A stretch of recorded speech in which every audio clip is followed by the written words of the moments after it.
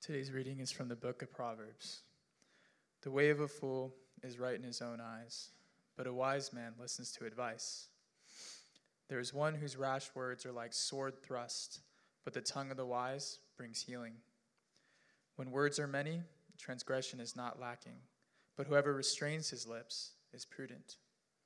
The tongue of the righteous is choice silver, the heart of the wicked is of little worth. A fool takes no pleasure in understanding, but only in expressing his opinion. This is the reading of the Lord. You may be seated.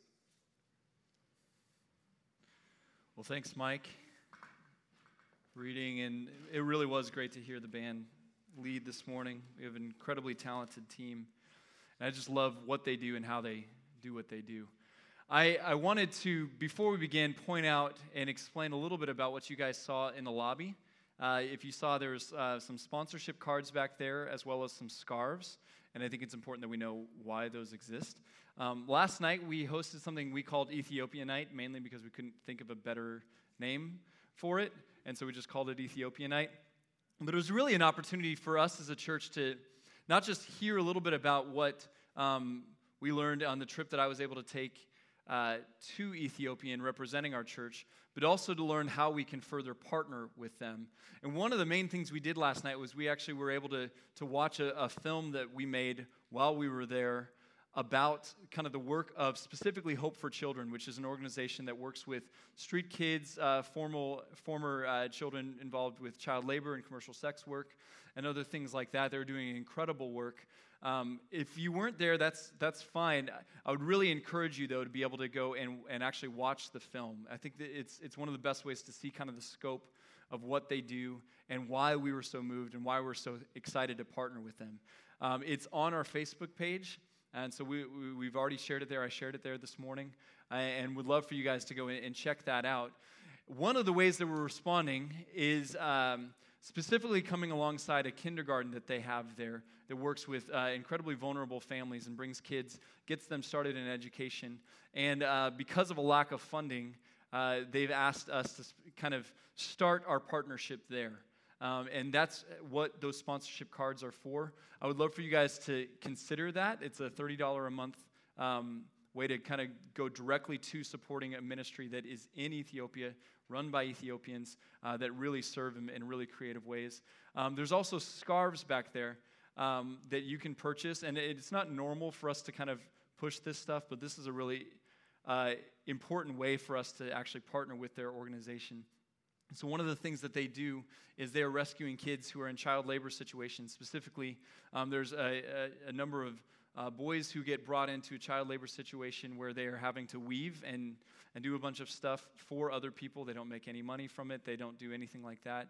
They're out of school, all of those things. And what Hope for Children does is rescues them out of those situations, gets them back in school, and actually gives them their own loom that they can use that skill that they've been exploited for before to actually use for their own self-sustainment and self-development. And those scarves are made by those kids. All the money goes back to support them directly, and it's an incredible ministry, and they're really cool scarves. So I wanted to let you guys know what that was and ways to do that. I really encourage you guys to go see the video and learn more about this, because we're going to be doing a lot more with Hope for Children in the future. Well, in following Frank's lead, I want to begin by reading from a psalm. We're going to read Psalm 19. I had joked that I was going to read Psalm 119, but we're not going to be doing that. We're going to read Psalm 19, and really this is our prayer. I want us to think of this as a prayer that we're reading, that we're looking at together before we hear the word of God and what it has to say through the Proverbs. The heavens declare the glory of God, and the sky above proclaims his handiwork. Day to day pours out speech, and night to night reveals knowledge. There is no speech, nor are there words whose voice is not heard. Their voice goes out through all the earth, and their words to the ends of the world. In them he has set a tent for the sun, which comes out like a bridegroom leaving his chamber, and like a strong man runs its course with joy. Its rising is from the end of the heavens, and its circuit to the end of them, and there is nothing hidden from its heat. The law of the Lord is perfect, reviving the soul. The testimony of the Lord is sure, making wise the simple. The precepts of the Lord are right, rejoicing the heart. The commandment of the Lord is pure, enlightening the eyes. The fear of the Lord is clean, enduring forever. The rules of the Lord are true and righteous altogether. More to be desired are they than gold, even much fine gold, sweeter also than honey and drippings of the honeycomb. Moreover, by them is your servant warned. In keeping them, there is great reward. Who can discern his errors? Declare me innocent from hidden faults. Keep back your servant also from presumptuous sins. Let them not have dominion over me. Then I shall be blameless and innocent of great transgression. Let the words of my mouth and the meditation of my heart be acceptable in your sight, O Lord, my rock and my redeemer. We are continuing this morning in our series through Proverbs. And obviously we're not touching on all of the Proverbs. We've chosen to kind of hit on some very specific areas that we believe, given the world that we live in, needs some wisdom spoken into. And I love the way Proverbs is argued. It's actually really a very clear way that Solomon goes about talking about wisdom. Frank mentioned this at the beginning, and really in his first sermon laid this out. There's really three characters in the book of Proverbs that he's referring to throughout it. There's the wise, which is the wise person is one who receives life, is seeking wisdom, is living out the wisdom of this book. There's the simple, who hasn't chosen which path they're going to take. And then there's the fool. And the fool's path ends in destruction. And there's a really consistent argumentation throughout the whole book. Basically, the way of the wise leads to life. The way of the fool leads to death. And we've seen this play out in the last few things that we've talked about. We talked about self-control versus anger. And we talked about purity versus lust. In both of those cases, it's arguing that self-control and purity lead to your own life. Lead to your own flourishing, lead to joy, lead to peace within your own life. And anger and lust lead to the opposite. It leads to your own demise, it leads to your own destruction. And it's very explicit in how it talks about that. There's no real middle ground in this. It's not that foolishness might lead to death. It's that foolishness will lead to death. It's very clear. But in all of these things, it's basically talking about the effect that it has on yourself. And the reason I mention that is because when we're talking about words, which is what we're talking about this morning, the way we use wisdom with regards to how we speak, how we talk with one another, how we communicate, how we utilize words, it actually changes the argumentation a little bit. So the truth is, words exist because other people exist. If other people didn't exist, there would be no use for words. And we know this because of the movie Castaway. And that we had to suffer through 45 minutes of the most boring thing you've ever seen on television. Yes, Tom Hanks did great. But we know that words are only a reality because other people are around us. If other people didn't exist, we would have no use for words. When we look in the Proverbs, the argumentation that he uses to talk about why we should choose wisdom over foolishness is not because of the way the words affect us, but because of the way the words affect other people. Words are something we do for other people. And the way he talks about it, it's very similar in its structure, but it has more to do with how we affect others than the effect that it has on ourselves. If I can be candid, I think we sadly live in a world where foolishness in our words is the norm. We live in a world where foolishness is the norm with regards to how we speak, how we communicate. And I think we all know this. And if we follow that logic, we can see that foolishness produces destruction. It produces hurt. It produces pain. And I think all of us in this room, I know myself, can look in their past and see how words have hurt. We have felt the pain of words. We have felt the division, the destruction that can come from people's use of words. And we need to recognize that. And hopefully, one of my goals is that we can begin to see how words can also start to heal, how the words of the good news of the gospel can heal those past wounds that have been caused by foolish words. The other reason I mentioned this is because I would say, particularly in this sermon, it's going to be very easy for us to hear these things because we've experienced them from other people.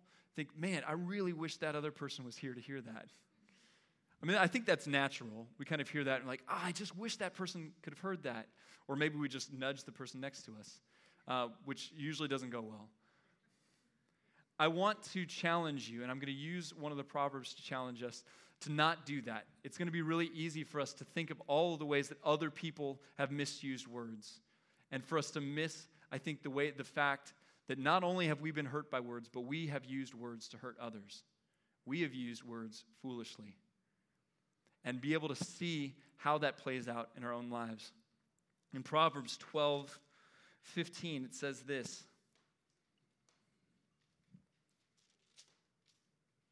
The way of a fool is right in his own eyes, but a wise man listens to advice.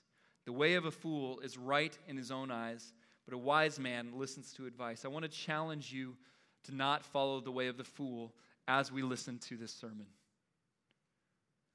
As we hear this, and this is something I've challenged myself to as I've prepared for this and as I'm preaching this, to not just throw this off on other people, but to allow this to correct us, to allow this to exhort us, and hear this not for other people, but for ourselves. So let's look at what this looks like. What does it mean to have wise words in a world of foolishness? I probably shouldn't have chosen the tongue twister as my main talking point. Wise words in a world of foolishness. What does that look like? How can we even discover and decipher what it means to be wise? We're surrounded by so much foolishness. Well, the first thing, we're going to look and kind of outline 5 different things the Proverbs say about using words wisely. And the first, I would say, is kind of the overarching theme. This is the baseline question that we ask ourselves, or the baseline metric for it, and that's that wise words bring healing and life. Wise words bring healing and life. In Proverbs 12:18, it says this: "There is one whose rash words are like sword thrusts, but the tongue of the wise brings healing." There is one whose rash words are like sword thrusts, but the tongue of the wise brings healing. I love how it talks about this because in both scenarios, words are incredibly powerful. I think for us to really understand wisdom with regards to words, we need to understand the power that words have. I love his analogy of it, that foolish words are like sword thrusts. It's like we've all been given a knife. Every single one of us just is wielding a knife all day long. And we can either use it to cut people and stab people, or we can be like a surgeon or a chef and use the same tool that can be used to hurt people for the sake of cultivation and healing. Words are a knife. That's kind of the thing that is consistent in this. Words are powerful regardless of how we're using them. But we can either use them to cut, to hurt, to destroy, to divide, or we can use them to heal, to cultivate, to create, and to grow. Either way, words are powerful, and wise words are words that are used to bring healing and life.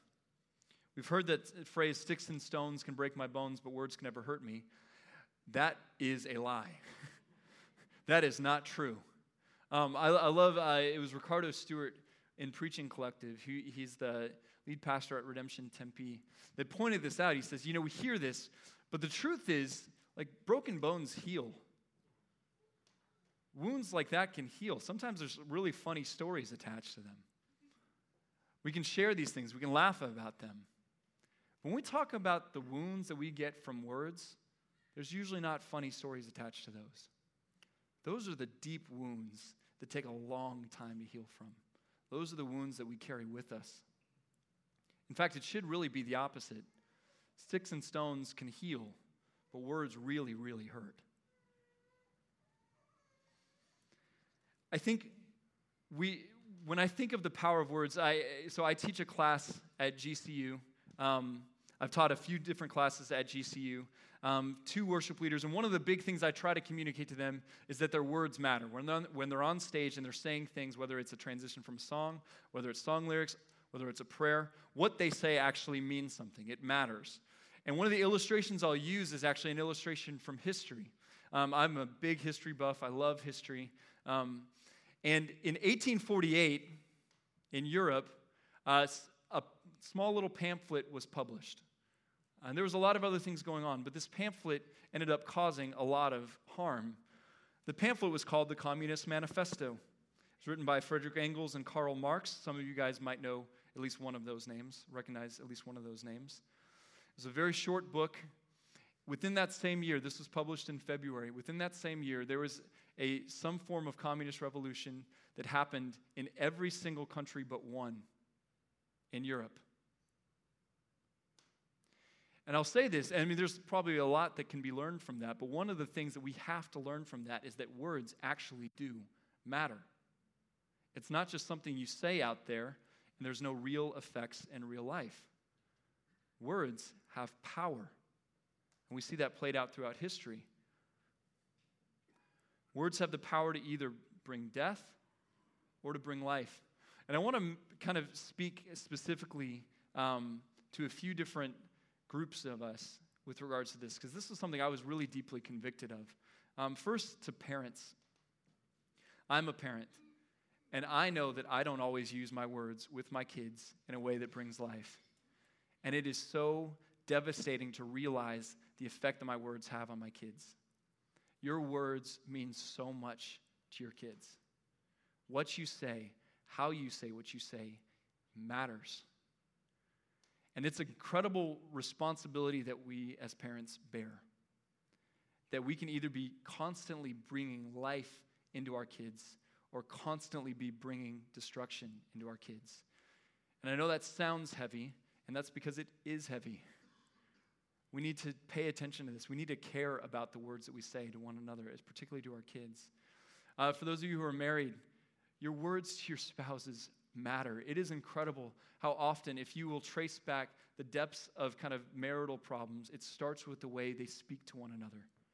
It often comes down to an issue of the way things were communicated initially, that breaks down trust, that breaks down love and care and joy and delight and all of those things. Your words that you say to one another matter because they have the power to bring life or the power to bring death. And for those of you who are not married and do not have kids, pay attention to this. Start practicing now, because it just gets harder when you're married, and then it gets really hard when you have kids, because kids are hard. Practice these things, or understand the power of your words, and understand the incredible opportunity that you have in using them. I think obviously it's easy to see the negative impact that words can have on people. But as it also says, words of wisdom bring about healing. Words can bring life. And I want to make this point because I think that when we hear this, we say, okay, well, that just means we need to tell people the truth. And yes, we need to tell people the truth. That is a baseline thing of saying, how do you speak words of healing to other people? We say things that are truthful to one another. But it is not just enough to tell people the truth. And I think that this is something that is so important, and why it's important that we ask the question, not did you tell somebody the truth, but did what you say bring about life and healing? I loved what Tim Mon said about this. He's the pastor at Redemption Gilbert, one of the pastors at Redemption Gilbert. He said this, he says, too many churches are trying to major in truth without majoring in life. And if we remember, and we'll look at this passage later, that Jesus himself is both full of grace and truth. It's not just truth, but he is completely full of grace. So we have to ask the question, are the true things that I'm saying bringing healing and life? We talk about this with our kids all the time, with one another all the time. It's not just about what we say, but how we say what we say that matters. So we see that wise words bring about healing and life. Secondly, we see that wise words are few, restrained, and thoughtful. This is a fun one for somebody who has to talk about this for 40 minutes. But if you look at it in Proverbs 10:19, it says this: when words are many, transgression is not lacking. But whoever restrains his lips is prudent. When words are many, transgression is not lacking. But whoever restrains his lips is prudent. There's kind of a cultural wisdom out there that we'll hear all the time of just speak your mind. Just share what you're feeling. Or you can say whatever you're saying as long as you say, I'm just being honest. That is not how the Bible talks about words. There is oftentimes moments, I would say many times, when you shouldn't say what you're thinking. When you shouldn't express what you're feeling. When just because you're being honest doesn't mean that you're being loving. This is the difference between wisdom and foolishness. And I really was aware of this when my kids began to learn to speak. You get so excited to just have this conversation with this little bundle of joy and love. And then they start talking. And they keep talking. And they just won't stop talking. And you realize a lot of the things that they're saying aren't really all that great. And you kind of remember those good old days before they could talk. Think, I kind of liked you more back then. Kids, they actually, from a brain chemistry standpoint, for a long period, much longer than when they learn to speak, don't have the ability to not say what's on their mind. They just say what's on their mind. And usually what's on their mind is not really all that great of stuff. And it's I guess it's fine when they're kids. The problem is that this just doesn't stop. That we grow up and that never changes in us. We think we can just say whatever we're thinking. We think we can just speak into something, whether we know what we're talking about or not. And this has only gotten worse with kind of not just the use of social media, but what social media has done to actual conversation. Frank has talked about this a lot. He calls it the disinhibition effect. That you will say things online or kind of mediated through a screen that you would never say to somebody in real life. That this disinhibits you, the anonymity and just the separation of not actually having to deal with when you say something mean, you see it in their eyes and you see the pain that they have. It makes it so you say things that you would never say in real life. And not only that, but that actually ends up affecting the way you actually deal with people in real life. And we now are saying things in real life that 10 years ago we would have never said. This is only getting worse because of our cultural climate, which is why it needs to matter to the church. We are now expressing our foolishness more quickly, more frequently, and to a larger audience. And that's rough. And I've been there. I've seen the thing, and I'm like, I'm going to do that. And I think if I had just waited 2 seconds, or maybe done like a quick Google search, maybe I wouldn't have written what I wrote. Maybe I wouldn't have said what I said. We're to express restraint in the way we use words. And that's not to say we shouldn't say anything ever. We need to use words. Words are a gift that we give to people if they're used properly. But when it's talking about restraint, it's not talking about repression. I think that's always the thing. Like, well, we don't want to repress our emotions. It's not about repression. That's not the way the Bible's talking about it. And the truth is, yes, you should maybe not express all of your emotions. But the reason why it says that, it's because we have the Bible has an honest understanding of a person. It has an honest understanding of how we work. Our minds are corrupted. Our feelings are misleading. Our knowledge is often incomplete. Because of that, we shouldn't say everything that's on our mind. We shouldn't share all of our feelings. We shouldn't speak with confidence about everything. We're in a world that everything has been validated. And so therefore, we should just say everything that comes to our minds. but wise words don't do that. Wise people don't do that. In James, this is reiterated, and James is just really an incredible book to actually read, coupled alongside, I'm going to find it, coupled alongside the Proverbs. In James 1:19, it says this, "Know this, my beloved brothers, let every person be quick to hear, slow to speak, and slow to anger." Be quick to hear, slow to speak, and slow to anger. Wise words are few, restraint, and thoughtful. Not only that, but wise words, as we'll see in our next proverb, are valuable. Wise words provide value. Let's read this in Proverbs 10:20. It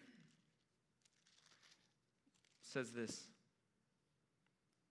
"The tongue of the righteous is choice silver. The heart of the wicked is of little worth." I'll say this again. The tongue of the righteous is choice silver. The heart of the wicked is of little worth. So many of you guys probably use some type of program, some type of thing to be able to measure kind of where your financial state is.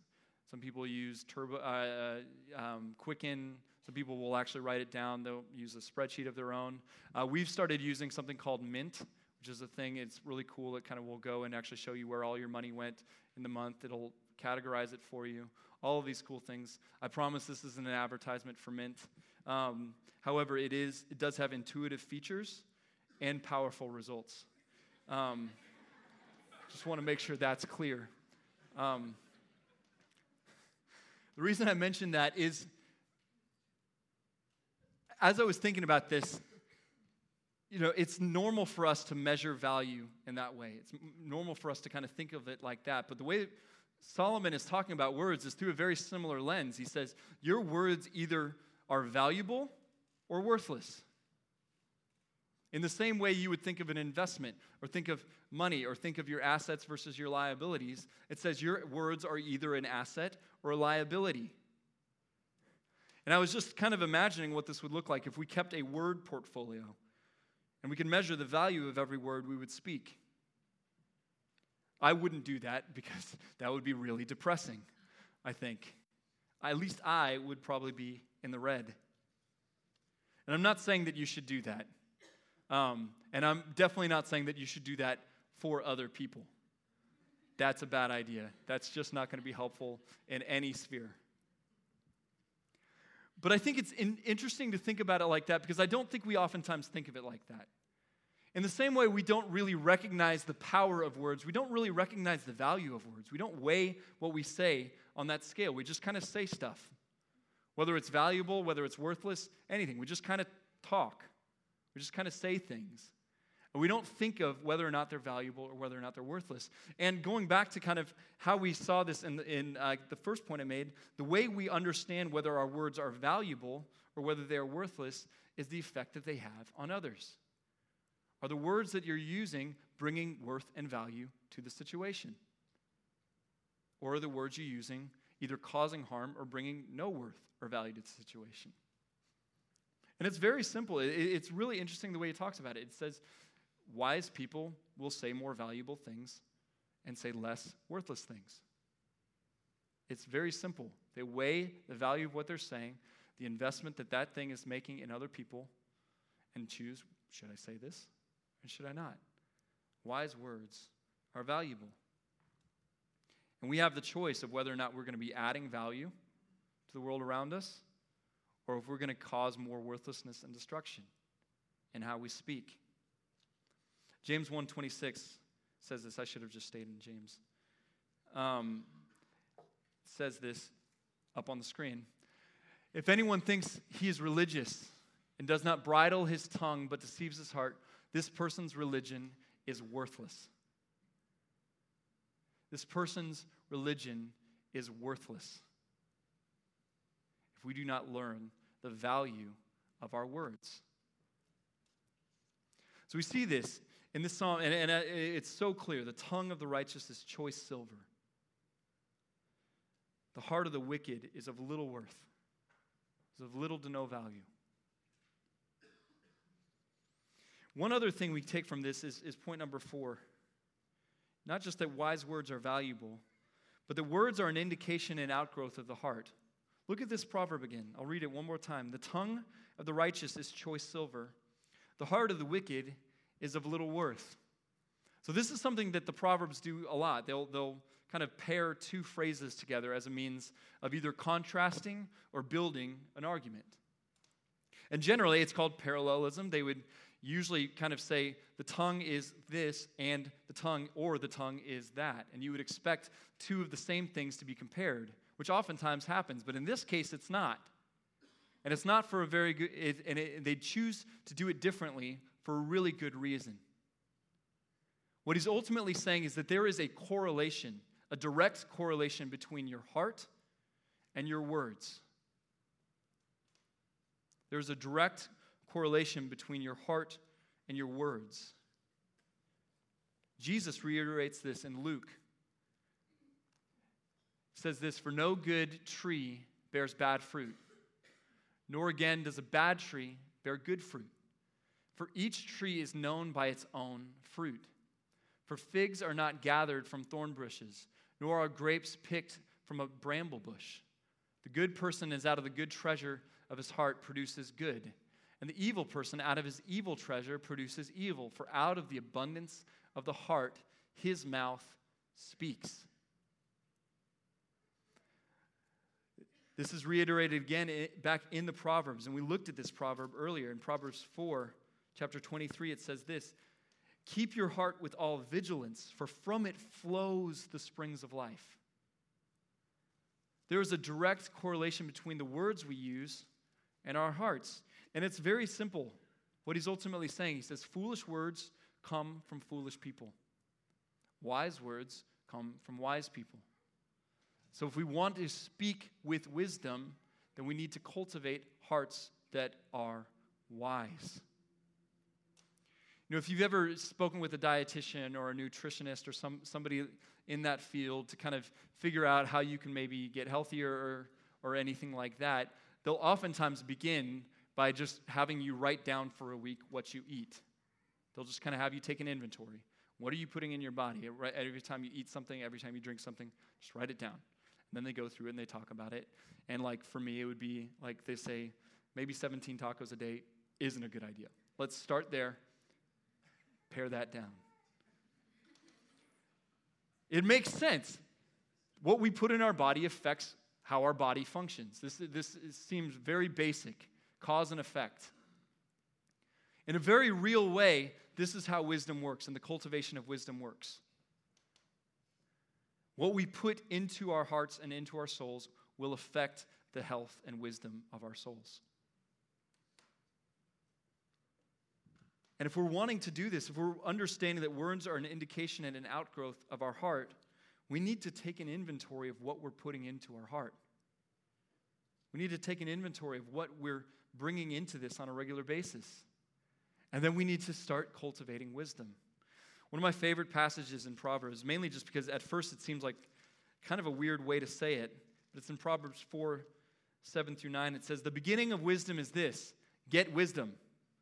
And whatever you get insight. Prize her highly, and she will exalt you.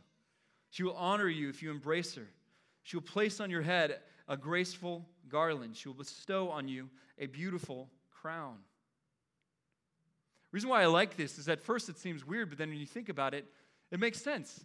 If you want wisdom, you have to pursue wisdom. We live in a world that we just want things instantly. We want it just to happen. We want to be able to purchase it through maybe a seminar or an online class. That's not the way wisdom works. Wisdom is something that is developed by habits over time. And so it makes sense for us to think about what are our habits and are they producing wisdom or not.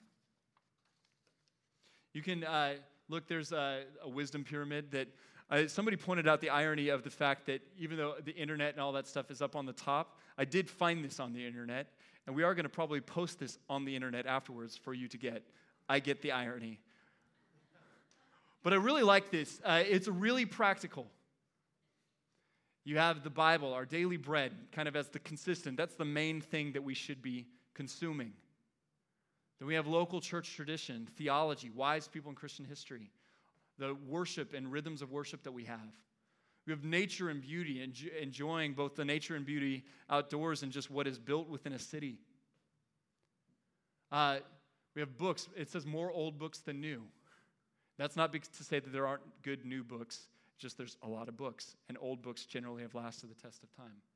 And then it says internet, and then it says social media, and all that stuff. And it's interesting because it doesn't say don't do it. It just says do it in balance. And this is something that we need to care about. Like I talk to my kids about, like they want candy. And they said, well, is it wrong to eat candy? I'm like, no, it's not wrong to eat candy. It's just wrong to eat candy all the time, which is something that they would do if we didn't stop them. It's fine to eat candy every once in a while. Just don't do it all the time. You know? It's not that it's saying there's no place for just enjoying something every once in a while. But if that's all you're doing, that's wrong. Like, it's okay to maybe watch The Bachelor every once in a while. Just don't do it all the time. Don't let that be the only thing you're doing. You know, it's interesting because we hear this and it makes so much sense. At least to me, this makes sense. Like, what you put in is going to produce a certain outcome. But it's something we put so little thought and attention to.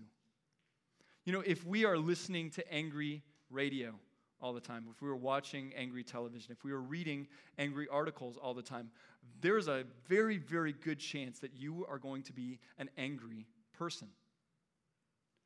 If you are reading and watching and listening to things that are just very frivolous and very gossipy and very surface level stuff, most likely that's all you're going to talk about. Most likely that's all you're going to spend your time doing. It shouldn't surprise us, our behaviors, when we actually look at our input. And what it talks about is that wise people say wise things. If we want to know how to speak wisely, we need to cultivate wisdom in our hearts.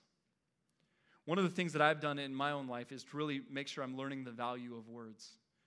I think particularly with text messaging and emojis, which is probably the downfall of our society, but I use them ironically, never intentionally. What a hipster thing to say. But we've lost, in many ways, the value of words. And one of the ways that I'll do this, I try to read poetry a lot. I think there is no other profession in the world that understands the value of words more than poets. The goal of poetry is to say as much as you can and as many deep things as you can with as few words as possible. So I know this might seem weird, but try reading some poetry. Try just exposing yourself to people who use words wisely and efficiently and well. Learn to ask the why behind behavior. If you want to cultivate wisdom, don't just figure out what people are doing. Ask the question of why. Why did they do what they do? And that ultimately will drive wisdom in your heart. Balance your media input. Well, this might sound weird, but balance it out. If you are one side or another and don't have any balance in how you are receiving information, perspectives from which you're receiving information, you will be in a bubble. It will be unavoidable. Learn the value. Understand that what goes into your heart will affect how you speak. And if we want to be wise in how we speak, we need to be attentive to what we allow in. The last thing we see comes from Proverbs 18:2. It's that wise words improve understanding. Wise words improve understanding. Let me read Proverbs 18:2. It says, "A fool takes no pleasure in understanding, but only in expressing his opinion." Read that again. "A fool takes no pleasure in understanding, but only in expressing his opinion." I think that rings true. That might be our culture's life verse, only not in a good way. One of the most dangerous aspects of the modern world is the devaluing of credentialed conversation in the pursuit of understanding. I don't think we realize the devastation that this causes in how we interact with one another. The fact that nobody is interested in actually understanding something, they're only interested in whether they can say what they think the loudest. And we might think it's funny at times, and it might be funny at times, but the ultimate effect that it has is not funny. It is ruining the ability for people to have understanding. It's ruining the ability for people to find life through words. Tom Nichols wrote an article called The Death of Expertise in The Federalist a few years ago, and I want to read a section from that. So I feel like he really talks about something in this reality in a really unique way. He writes this, he says, "I fear we are witnessing the death of expertise. A Google-fueled, Wikipedia-based, blog-sodden collapse of any division between professionals and laymen, students and teachers, knowers and wanderers. In other words, between those of any achievement in an area and those with none at all. There's also that immutable problem known as human nature. It has a name now. It's called the Dunning-Kruger effect, which says, in sum, that the dumber you are, the more confident you are that you're not actually dumb. And when you get invested in being aggressively dumb, well, the last thing you want to encounter are experts who disagree with you. And so you dismiss them in order to maintain your unreasonably high opinion of yourself." There's a lot of that loose on social media especially, but it's not just on social media. "All of these are symptoms of the same disease, a manic reinterpretation of democracy in which everyone must have their say and no one must be disrespected. This yearning for respect and equality, even perhaps especially if unearned, is so intense that it brooks no disagreement. It represents the full flowering of a therapeutic culture where self-esteem, not achievement, is the ultimate human value, and it's making us all dumber by the day. Thus, at least some of the people who reject expertise are not really, as they often claim, showing their independence of thought. They are instead rejecting anything that might stir a gnawing insecurity that their own opinion might not be worth all that much." And that's hard. We look around us, and this is sadly what is so true about the world in which we live in, the foolish world in which we live in, where what a doctor says weighs the same amount as what just somebody who has an opinion about something can say. Where, a person who has devoted their life to political science weighs the same as somebody who is a first-year political science student. That's not the way of wisdom. That's not the way of understanding. That's not the way words should be used. When's the last time you had a conversation, or I had a conversation, where we just walked away understanding things more? When's the last time you've seen that play out on the internet? I mean, if you want to get really depressed, just go to public comment threads, which I'm not suggesting you should go and do that to get really depressed. But this is an example of it. It's just people shouting at each other. There is no dialogue. There is no seeking of understanding. And that might be the way of the world. That might be the way of foolishness, but that is not the way of Christ. That is not the way Christians should live in this world with regards to how they use words. So where do we go from here? Now that we're all super depressed about how we speak with one another, now that we've all been offended, now that we've all been hurt, what do we do with all of this? There's really two things that I think we should walk away with, and this is where I think true healing is going to start. We need to remember that wisdom is not about moral will, at least not initially. Yes, wisdom takes cultivation, wisdom takes time, wisdom takes practice, but it is not ultimately about moral will. Where wisdom begins is submitting our lives to Christ. And we need to remember that Christ is the word of healing. He is the word of life. Let's put up on the screen John 1:1-5. It says this, "In the beginning was the Word, and the Word was with God, and the Word was God. He was in the beginning with God. All things were made through him, and without him was not anything made that was made. In him was life, and the life was the light of men. The light shines in the darkness, and the darkness is not overcome. And then in 14 it says, and the Word became flesh and dwelt among us, and we have seen his glory, glory of the only Son from the Father, full of grace and truth. Let's look at Hebrews. It says this of Jesus and how he speaks into this words of life. It says, and to Jesus, the mediator of a new covenant, and of the sprinkled blood that speaks a better word than the blood of Abel. If we want to know where healing with our words begins, where wisdom with how we speak begins, we need to look first and foremost to Christ. He is the word of life. He is the word of healing. He speaks a better word than the words of death that surround us everywhere. He is the word of life. And we need to start there.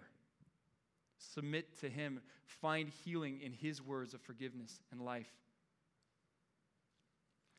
Secondly, God gave us a gift in how we can begin to heal through our words. You know, the truth is, we're going to hear all of this. I'm going to say all of this. And there's a very good chance that even today, we're going to use our words foolishly. We're going to say something that ends up hurting somebody's feelings. We're going to say something flippant or not thought through. We're going to say something that's worthless. This is a reality. And yes, we want to be constantly growing in how we wisely use words. But the truth is, I don't think any of us are there yet, myself included. So what do we do in that situation? Well, God gave us something called forgiveness. And that is how we begin to use this process. I want to put something up on the screen. And we're going to practice saying this out loud. You think I'm joking? We're going to actually say this out loud together. Because I want us to speak it. I want us to feel it. I want us to not be afraid of these words. So say this with me. I was wrong. I'm sorry. Will you forgive me? Let's do that again. I was wrong. I'm sorry. Will you forgive me? Now this time with feeling. I was wrong. I'm sorry. Will you forgive me? Yes. Yes, I will. Thank you for saying that. It is incredible the power that these words hold. And I'm not joking. This will turn a situation around. The words of damage that you've spoken into your kids, apologize for it. Seek their forgiveness. Say, I was wrong. I'm sorry. Will you forgive me? When you say things to your spouse, when you say things to your roommate, your coworkers, your family members, anybody you say something foolish to, say you're sorry and ask for forgiveness and watch the power of God's healing through words work. It is incredible how much power is in that phrase. I was wrong. I'm sorry. Will you forgive me? The world needs this.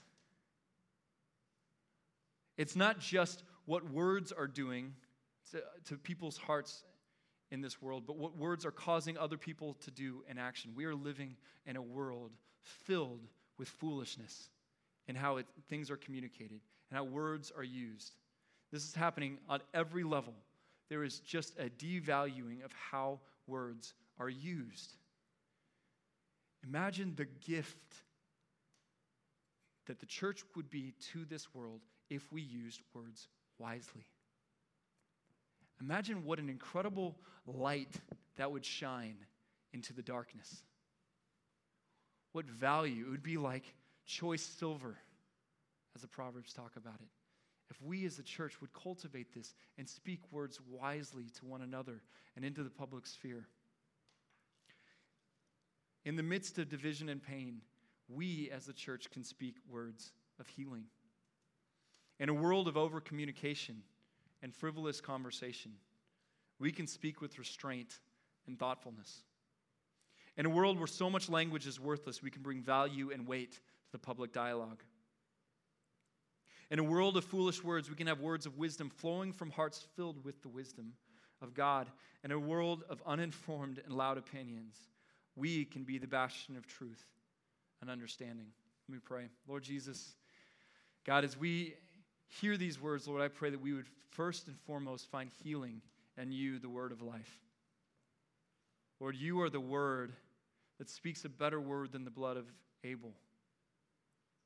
Lord, we are surrounded by death and destruction and the foolishness that people say and foolishness with which people use their words. Lord, I pray that we would look to you, we would find healing in you, and Lord, grow in wisdom. Grow in the way we use our words to love one another, to bring life to one another. Lord, give us understanding. Cultivate our hearts so that we are wise, Lord God. And we thank you that you, in your power, have given us the Holy Spirit to develop that in us. Lord, I pray that we would grow more and more attentive to your Spirit as we speak. Lord, that we would deepen our hearts through the Spirit of wisdom that lives in all of us. Lord, we pray this in your name. Amen.